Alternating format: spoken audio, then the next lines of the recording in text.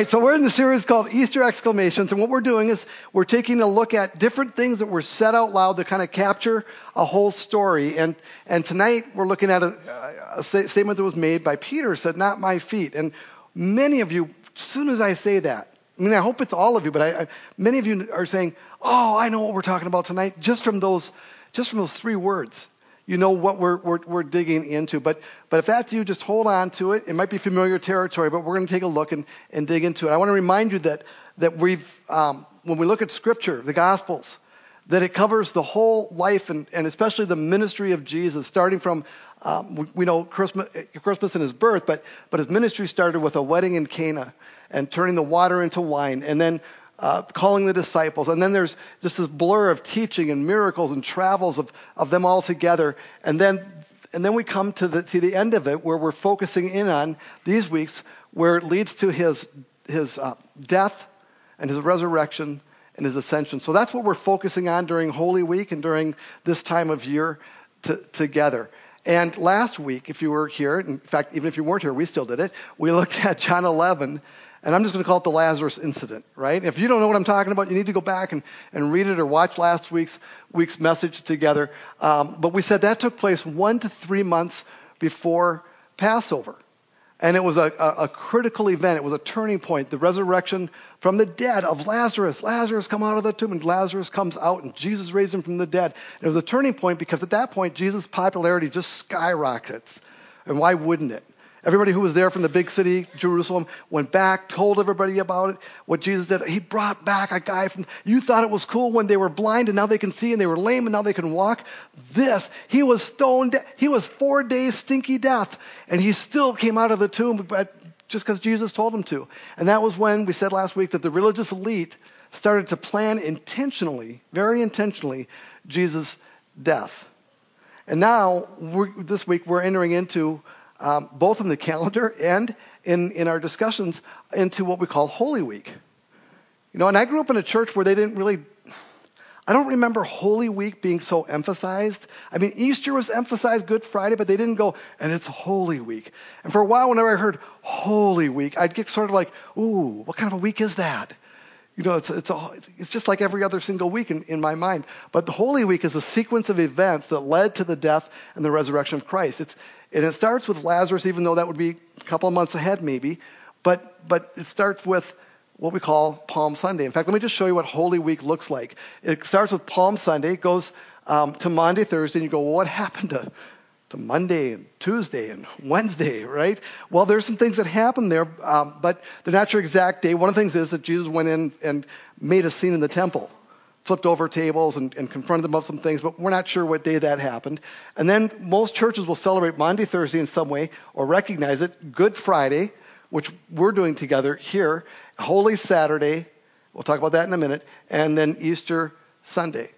So let's start with Palm Sunday. This is just so we're all on the same page. This is when Jesus enters Jerusalem. Everybody was wondering after they raised Lazarus from the dead, will he still come into Jerusalem for Passover? And because his life is threatened, they weren't sure he'd show his face. But he did. So Jesus enters Jerusalem. This is recorded in John 12. You can read it for yourself. So we go from Lazarus being raised to Palm Sunday, where Jesus enters Jerusalem. They all bring the palm branches. You remember that when you were kids? You had them in Sunday school. You lay them down, and that's what they did. And then yelled, Hosanna, praise God. Here comes the Holy One, the King of Kings. And what's cool is John tells us that when Jesus came in, he found a young donkey, and he rode on it. And he did that completely intentionally. He chose to do it to fulfill a prophecy about him that said, don't be afraid, people of Jerusalem. Look, your king is coming, riding on a donkey's colt. And that's found in Zechariah 9:9, right? So and sometimes you hear people go, what are the odds of Jesus fulfilling all these prophecies? Well, this one, it was 100%. That's what the odds were, because he chose to find a donkey, and he chose to ride it in, and he knew the scripture, and he was revealing to people, if they could catch a glimpse, who he was. So that's Palm Sunday, and that really, when you read through John 12, you're going to hear how the Pharisees are getting more and more upset, more and more uptight about that. The next day that most churches will recognize is Maundy Thursday. Now, Maundy, I always wondered, what was that? And a few years ago, I looked it up, and it's just Latin for command or commandment. Like in English, we say, we've been given a mandate. right? That's sort of a form of an imperative, a thing we must do, a command. And so on that last night of his life, Thursday night, he gave commandments to the disciples, and that is found in John 13 through 18, right? So 11 was Lazarus, 12 was Palm Sunday, 13 through 18 are the events that took place on the last night of his life. So that was Thursday night altogether, the Last Supper. You've seen that picture, that scene. It's the same night as that. And so that's where we're going to start digging in just a little bit together tonight. And then after Monday, Thursday comes Good Friday. And you probably know that's the day that Jesus was crucified. That's the day that he died. And he did it intentionally. You can read about that in John 18 and 19. Do you feel like I'm telling you to camp out in John this week? You know, if you're writing these down, every day you could read, on the day you could read what took place just by following along. Right? And then we're going to come to Holy Saturday. And in some churches they call that, is that me making the puffy noise? Am I doing that? Because I'm so out of breath. All right. So Holy Saturday, they call it a day of rest. But I was thinking it was a day of being dead. Right? But but it was a Sabbath, so it was a day of rest. And what was Jesus really resting? I don't know. I know that there's one thought that he was down releasing souls from this holding place. And that's a little above my pay grade to understand exactly what was going on. But from what we call it, it's called Holy Saturday. And like I said, people have called it a day of rest. Most churches don't do a lot on Saturdays, right? And then Easter Sunday. You can read about that in John 20:21. That's the Resurrection Sunday, which we will celebrate next weekend. All right, so Holy Week was always the plan. From the very beginning, Jesus knew what he was going to do specifically this week, specifically on Friday when he gave his life. Right? You remember when we talked about last week a little bit of the wedding, when Jesus started his ministry? Remember that Jesus went to a wedding and some of his disciple friends were there too, and they ran out of wine, which is a bad thing at a wedding because these weddings would last for days. And so Jesus' mother is there, and she comes to Jesus and says, Jesus, we're out of wine. And his response is just classic. He goes, dear woman, that is not our problem. Right? My brother says that. You know, when anything comes up, I'll say, what do you think of this, Steve? And he goes, NMP. I go, NMP? He goes, not my problem. And it's like, that's the end of the discussion. He doesn't want to dig into it anymore because it's not my problem. And I thought, that's not bad. You got to know what's your problem and what's not your problem, and then not take on all the problems in the world. Jesus goes, hey, that's not our problem, Mom. Right? My time has not yet come. And that literally it says, my hour has not yet come. So from the very beginning, he has this sense of an internal clock that's on his own it's a divine source. It's a God clock inside of him going, this isn't it. This isn't the time. But his mother told the servants, do whatever he tells you. Right? And then Jesus, I don't get it. It's not my time. But yeah, I'll do it for you, Mom. So he turns water into wine and saves the party. Right? So that's where it starts. But I just want you to see he's got this sense of time. And then we go to John 13, which we call Maundy Thursday or the Last Supper. Right? And here's how it reads, right from the beginning of John. It says, before Passover celebration, Jesus knew that his hour had come. His hour had come to leave this world and return to his Father. He knew what time it was. He always knew what time it was. He had loved his disciples during his ministry on earth. When I read that, I always think John's writing this. One of his disciples. And he's going, man, he loved us. How could you write that about somebody who didn't actually love you? He had loved his disciples during his ministry on earth, and now he loved them to the very end. Everything he did was out of love, John's kind of saying. It was time for supper. And the devil had already prompted Judas, son of Simon Iscariot, to betray Jesus. Right? So, what's that about? Well, I don't know exactly how Satan tempted him. We put discontent into him, but this idea of betraying wasn't just Judas's idea. John says that came from hell. That came from evil. And Judas, he was tempted, he was prompted, but Judas embraced it. And he made a decision. Jesus knew He knew that the Father had given him authority over everything, and that he had come from God and would return to God. You ever wonder when he found that out and figured it out?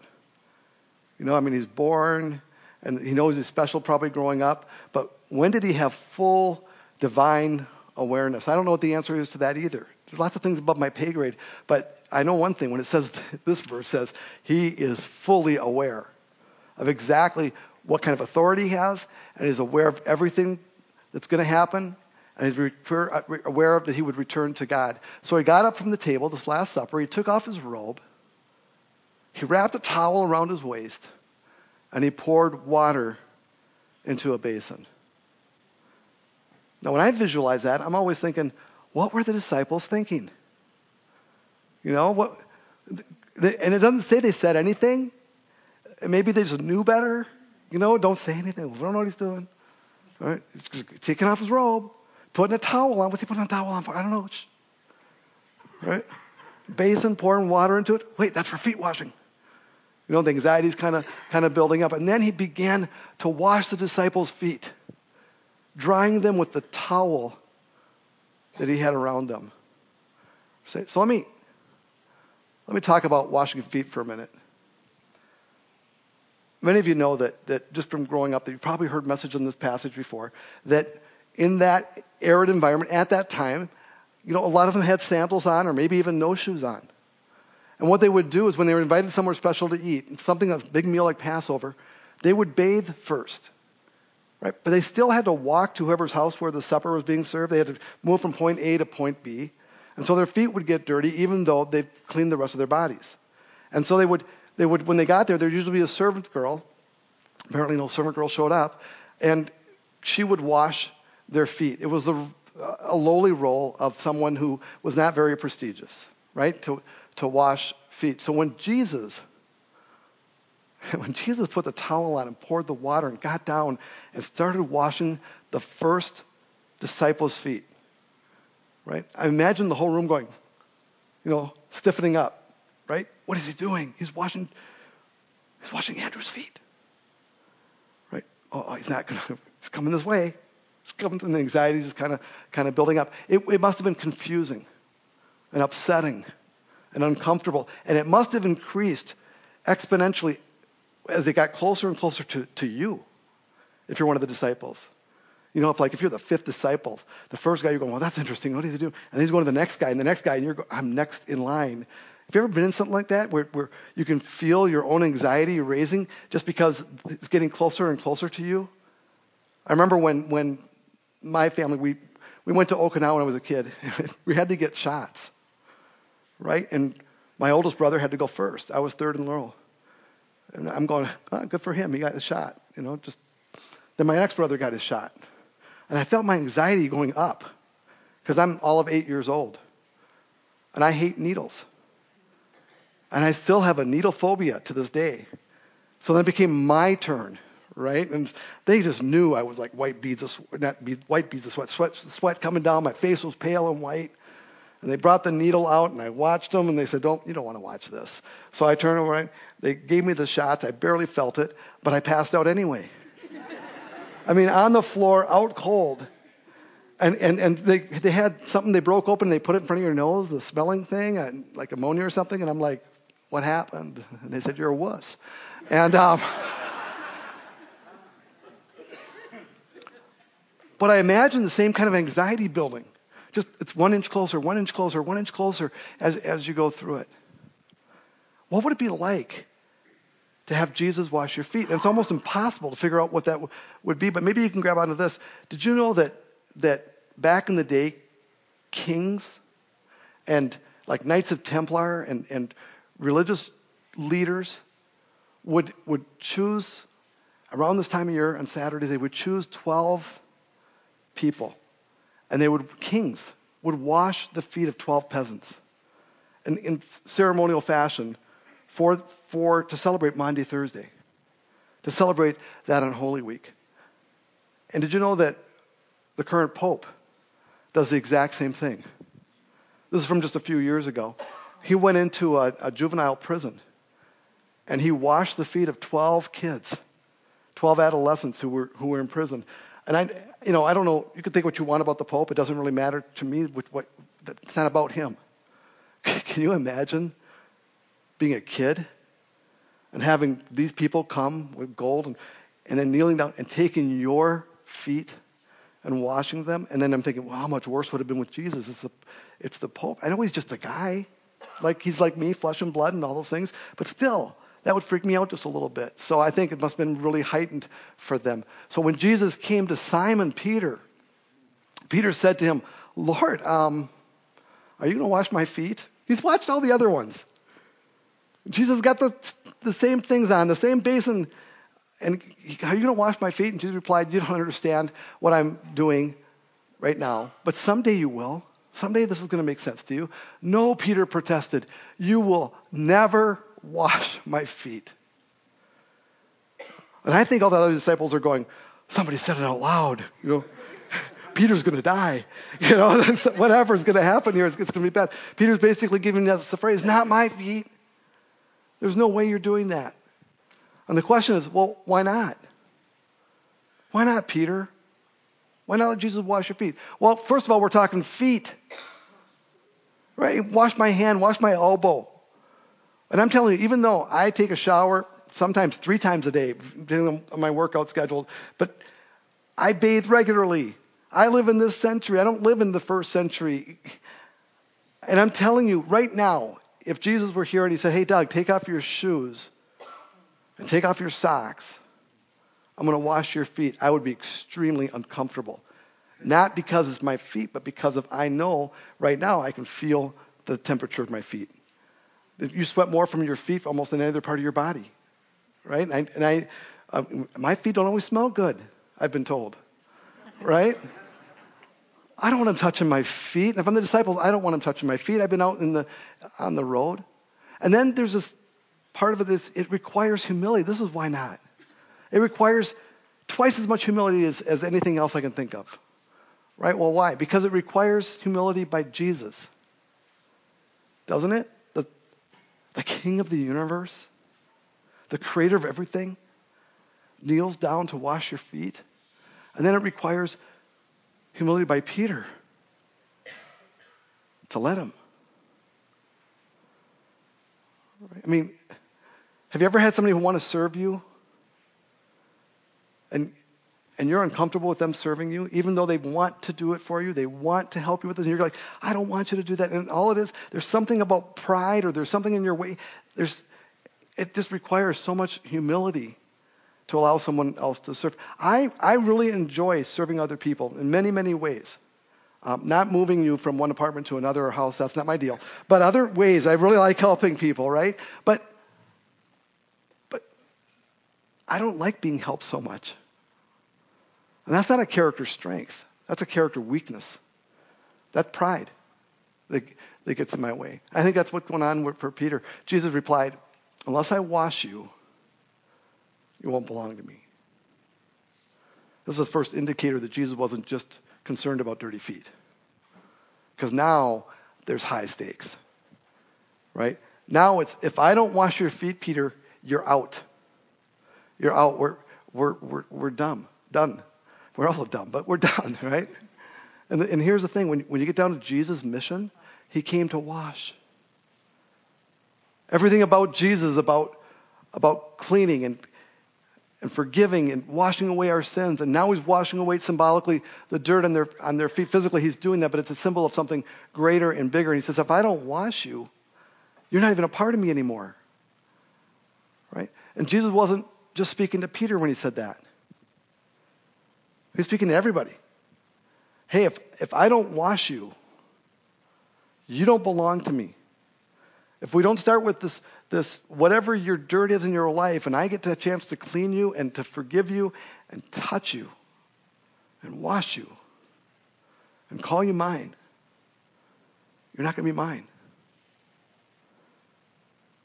Simon Peter exclaimed, then wash my hands and my head as well. I think he even said more than this. My Lord, not just my feet. In other words, wash all of me.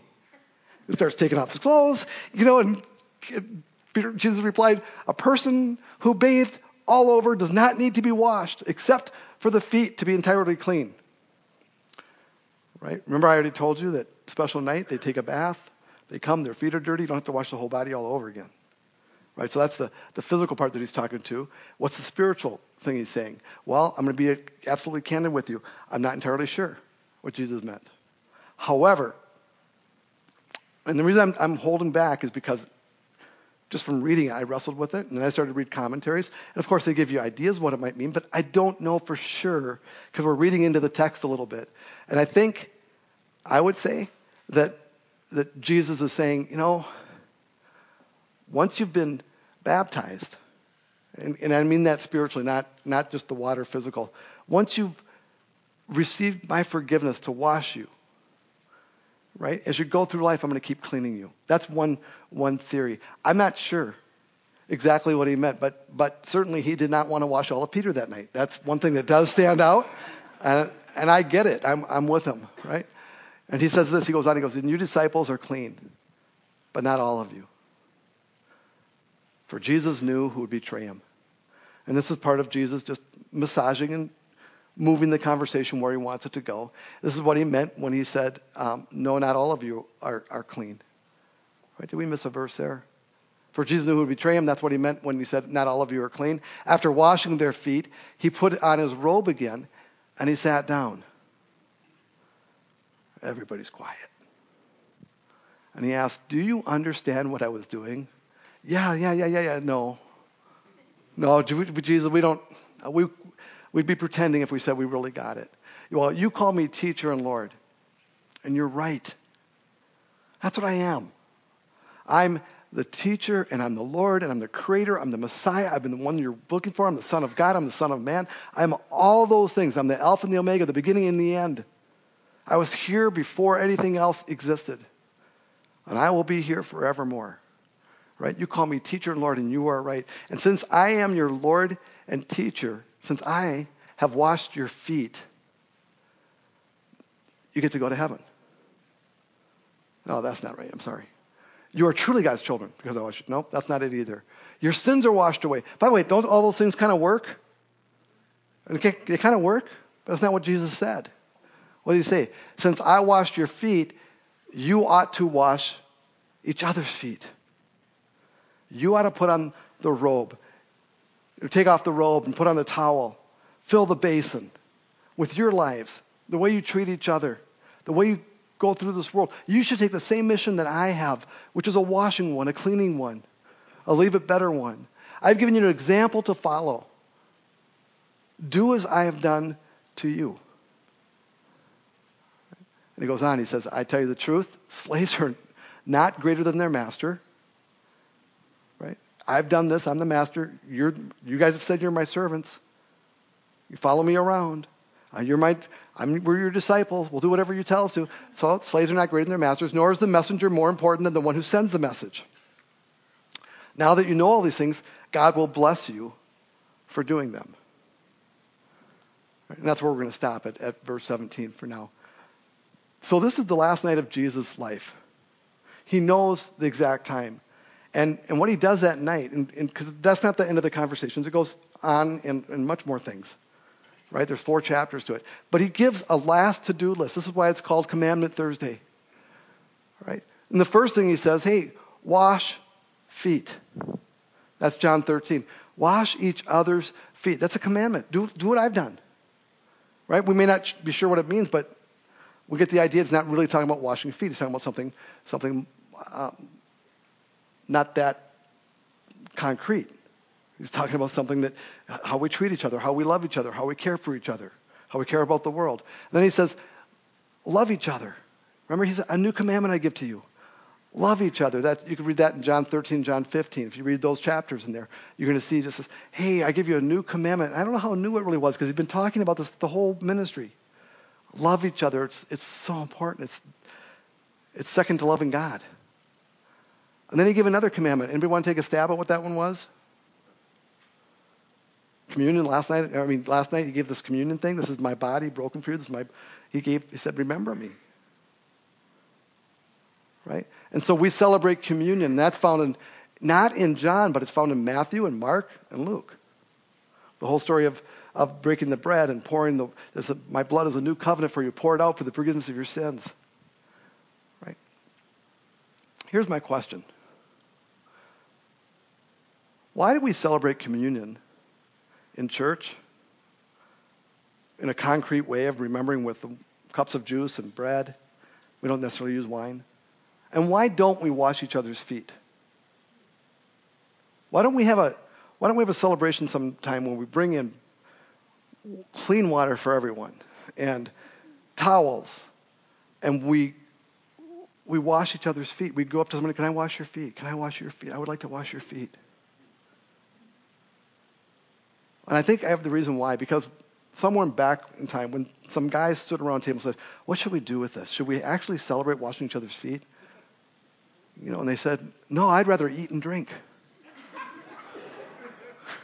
So we have communion. But there are churches that actually do this. There are movements of people who actually celebrate this way. But I have a better reason for not doing it. It's because I think it was meant to be symbolic, not of washing feet, but of being a servant.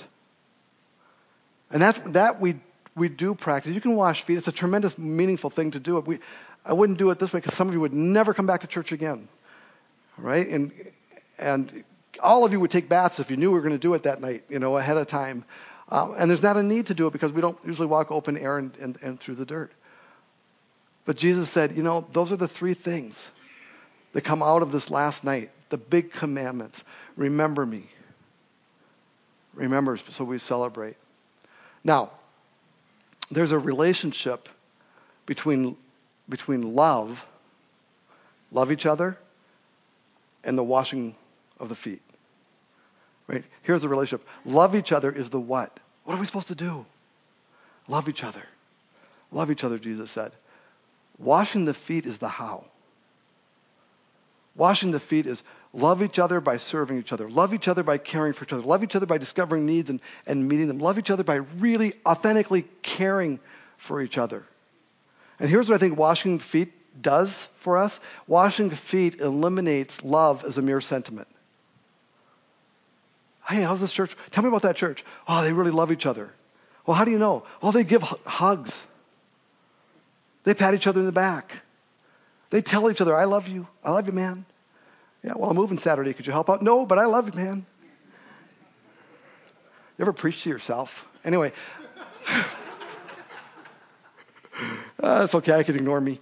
And but it is, you can't get away. When Jesus was saying wash feet and do it for each other, you can no longer say, well, it's an emotional thing. We just love each other. Group hug.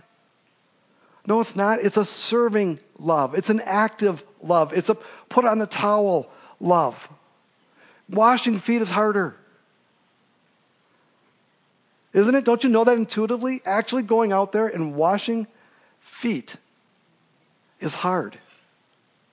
Now, some of you find it easier. Some of you go, Doug, I find it easier to go help somebody move than to tell them with words I love them. Right? I get that. There's different wirings. But I want to tell you, we want to be a church that loves with words, and we want to be a people who love with action. And I'm going to show you an example, and I'm going to tell you about two more examples from my life. This first example is what I would call helping someone at more of a programmatic level, it's a project, and we're going to do this, and we organize, and we go do it. So watch this and hear Georgianne's story. A couple years after the church had helped me get the title to my trailer, I had major maintenance issues with my trailer, and my health wouldn't allow me to do anything. And Merv approached me one day and asked me if there was anything the church could help me with. Well, the pride that I had would not allow me to do so. And Merv kept on me.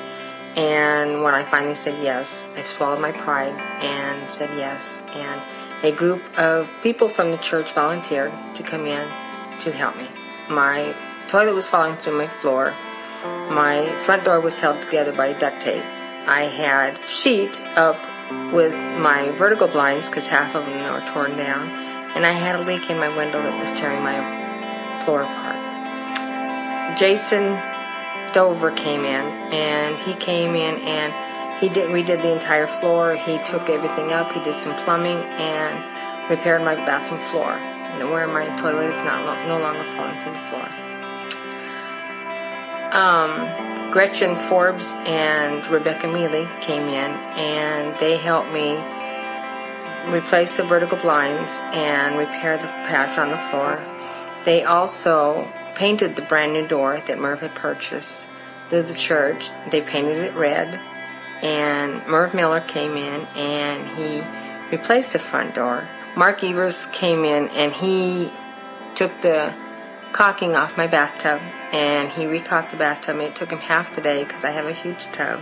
Chris Nibby and his little daughter came in, and they took the entire set of steps down, and they took them apart and reassembled them and stabilized them to where I can use my front door and my steps and not fall out. I've used my front door and my front steps since the repair is done. I haven't even touched my back door.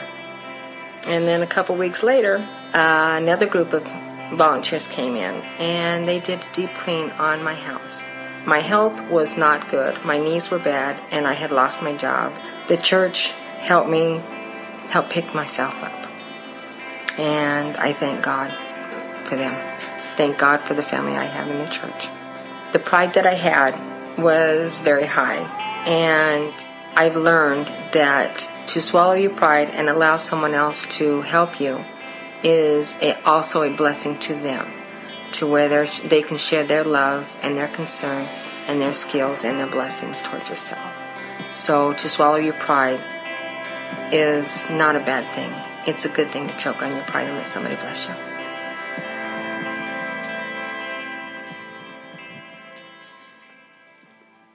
So we could have chosen lots of different stories for that, but it's we could recreate that one to tell you that story. And it does take someone who goes, hey, there's a need. I'm the one. Remember the song? I can be the one to make the miracle. To plan it, to invite others to join in it. Merv was kind of, I think, driving behind that. And then did you hear her talk? She didn't confer with me. She had to let go of her pride to allow people to help. That's the way it is. So that's the organized level. And we want to do that again and again. We want God to lead us into it, right? And so I'm going to tell you about two from the last week serving opportunities. One, they're about my life. One, we'll see if I was successful. You tell me later. And the first one I'm going to tell you about, I was not successful. So this week, Monday, I went golfing. Well, there's a shock, right? And I'm on the golf course. I'm golfing with two guys that I know. And another guy pulls up, and someone knew him, and they said, hey, you want to join us. And I felt the air kind of go out a little bit because these guys knew this person, an older guy, not a good golfer. And I don't say that to be critical. I say that because when you're not a good golfer, you're frustrated when you're golfing with people who can actually hit a ball kind of thing, right? And so he's joining us, and we're playing this 18 holes together. And it took me about one hole to figure out this guy is really mean. Everything. I mean, I don't meet a lot of mean people. I hang out with most of you guys, right? And you're not mean people. This guy was mean. And I even turned to one of my friends and I said, does he just not like me? And he goes, nah, he doesn't like anybody. Right? Okay. And so we're going through and everything is short. Everything is kind of angry. And I mean really just not a kind word, not even a civil word the whole time, just like he's just mean. There came a point when he and I were playing on the same team because we would switch every 6 holes, doesn't matter. And we played the best shot, which was never his. Well, kind of great signing, right? And then I pull up and he pulls up next to me and I go, yeah, my ball's right there. And he goes, I know. I go, well, I'm glad you know. That's good. That's a good thing to know. I didn't say it that often. I just said it's good, right? And I kind of let that go. But here's the thing. If you know me and the family I was raised in, my way of handling this kind of stuff is to tear them apart with words. It's to be extremely sarcastic and put them in their place in so many different ways. And I'm skilled. Right? You know how they give, like, you could carry a card to say that your karate is a deadly weapon? I should have one for my tongue, right? That's how. So we're going on, and there's a point where, I don't know, I lost my place. I was ahead of him, kind of in the way. And he goes, hey, get out of the way. And I come back, and he goes, we're golfing here. And I couldn't stop myself. And I just said, oh, is that what you call what you've been doing? And I'm going to quote him. Oh, yeah. And I went back to middle school for a split second, right? And I didn't say anything else mean, but that was it. And then, now this is the honest truth. I woke up at 2 o'clock in the morning that night. Well, in the middle of the night. And I was awake for 2 hours, really realizing how poorly I behaved. Right? Because I didn't know his story. People who are mean have a story. There's something behind it. I didn't give him any benefit of the doubt. For all I knew, his wife died last week. I still don't know that, by the way. For all I know, he's just barely making it. For all I know, he was told he has cancer that morning. I knew nothing about him. I knew nothing about why he was mean. I know why he can't golf well. He's just not a good golfer. But anything else, I don't have an understanding. By the way, when I golf with bad golfers and they get really angry about their game, I usually remind them that no one is paying them to golf. You don't have to be upset about it. You're paying to be upset here on the golf course, right? I didn't do that to him, fortunately, because that's a little snarky too. And I realized that the next time I meet with him, on the golf course, because I'm not a buddy or a friend, but I'm sure on this golf course I'll see him again. I'm going to have to say, you know what, I think we got off the wrong foot. I want to apologize because I know I said something that you took the wrong way. And I just want to apologize. I know that's ahead of me, right? Because I woke up and I go, that was not very servant-like. It was not very loving. And some of you are going, Doug, you're so hard on yourself because you would have done the same thing. I get it. But I woke up not because of me. I woke up because of someone else trying to tell me something. Because that's my failure story. Here's my potential success story. We had a lot of activity here this week. People in during the week. We had a funeral, right? Anyway. So some point after the funeral, I went into the men's room. And ladies, I hope this doesn't offend you, but there are urinals in the men's rooms. And I looked down the urinal, and if you know anything about urinals, there's usually some kind of a cake to stop the odor, and there's usually a plastic thing over it. And I'm looking down, and I see that somebody put a big piece of gum in the urinal. So let's be clear about this. That is not what they're designed for. Okay? So, and I remember down there and I go, oh, I feel so bad for the cleaning team that's going to have to remove that.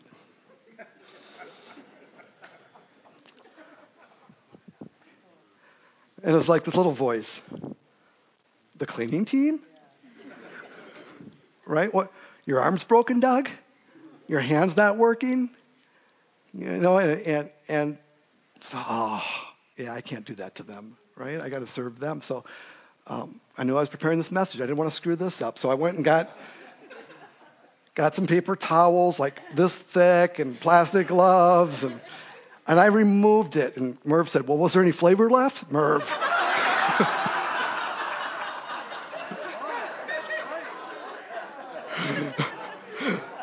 So I told him where the gum was. Anyway, no.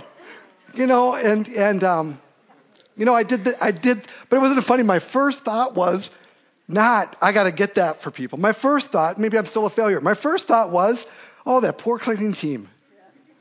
Right? And if you go to Crosswinds, we say this. We say, hey, if you're looking for who the janitor is, find a mirror. Because it's you. Right? It's you. And it was me that day. So that's the cleaning thing. So here's the thing. I just want you to catch. Washing feet is really big. It does include the big group projects, the ones we can videotape and talk about, but it also includes how we live. Are we servants or aren't we? Do we look for opportunity? Is it becoming more and more natural to us to pick up the gum, to wash the feet, to care for each other and love other people, to give the benefit of the doubt, to turn the other cheek, or do we make a cutting remark about their golf game? Right? It's washing your feet is how we love. The words are great, and yes, we'll give those, and the hugs are great, and we give those. But if we don't love with action, if we're not becoming servants for each other, Yes, and by the way, using your gifts and abilities to the glory of God is part of being a servant. Right? But it's not just stuff you're gifted at. It's stuff you can do and should do and I should do. I do not have the gift of gum picking up. I just did it. Right? And it's going to require humility on our part and their part to do those things. Now, I bring you to this point. Later on, you heard Jesus washing the feet, Jesus died, Jesus resurrected, Jesus ascended into heaven, the church was started, and Paul is in prison, and he's writing a church, and I want you to hear how foot washing like he is. Here's what he writes in Philippians chapter 2. He says, is there any encouragement from belonging to Christ?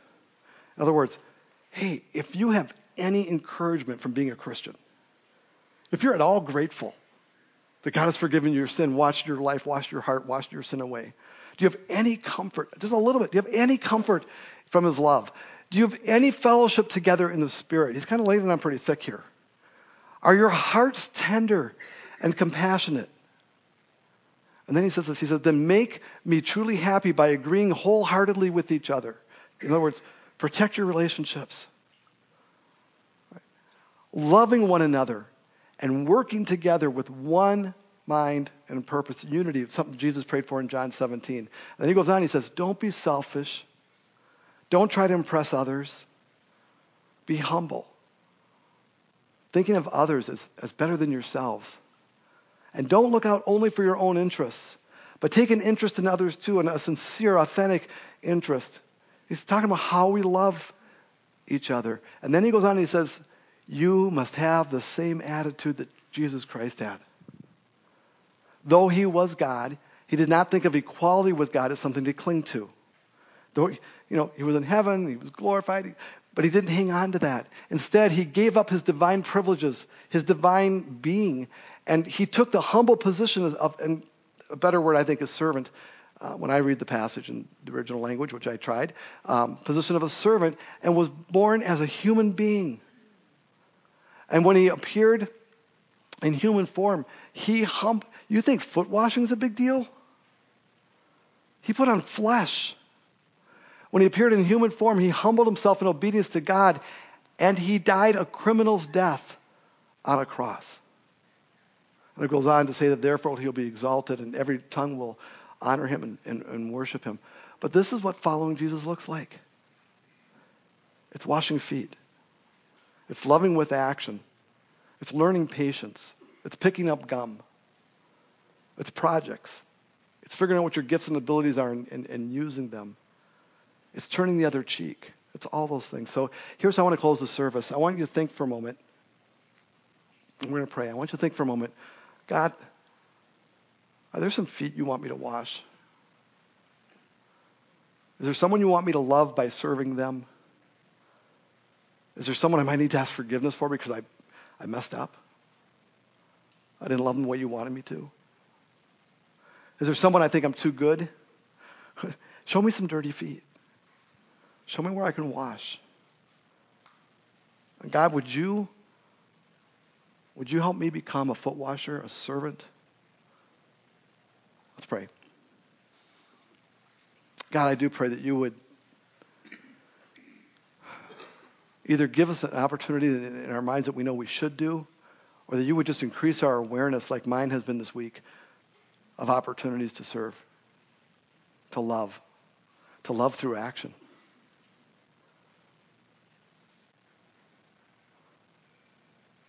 God, I want this love through action thing to be part of the DNA of this, in my life, but in our church together. I want a reputation together for love. I want people to walk in and not smell dirty feet, but the aroma of servanthood, which is so beautiful.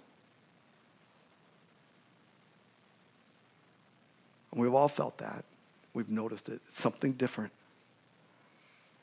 It's you in the room, being our leader. So God, this week, help us live as servants. In Christ's name, amen.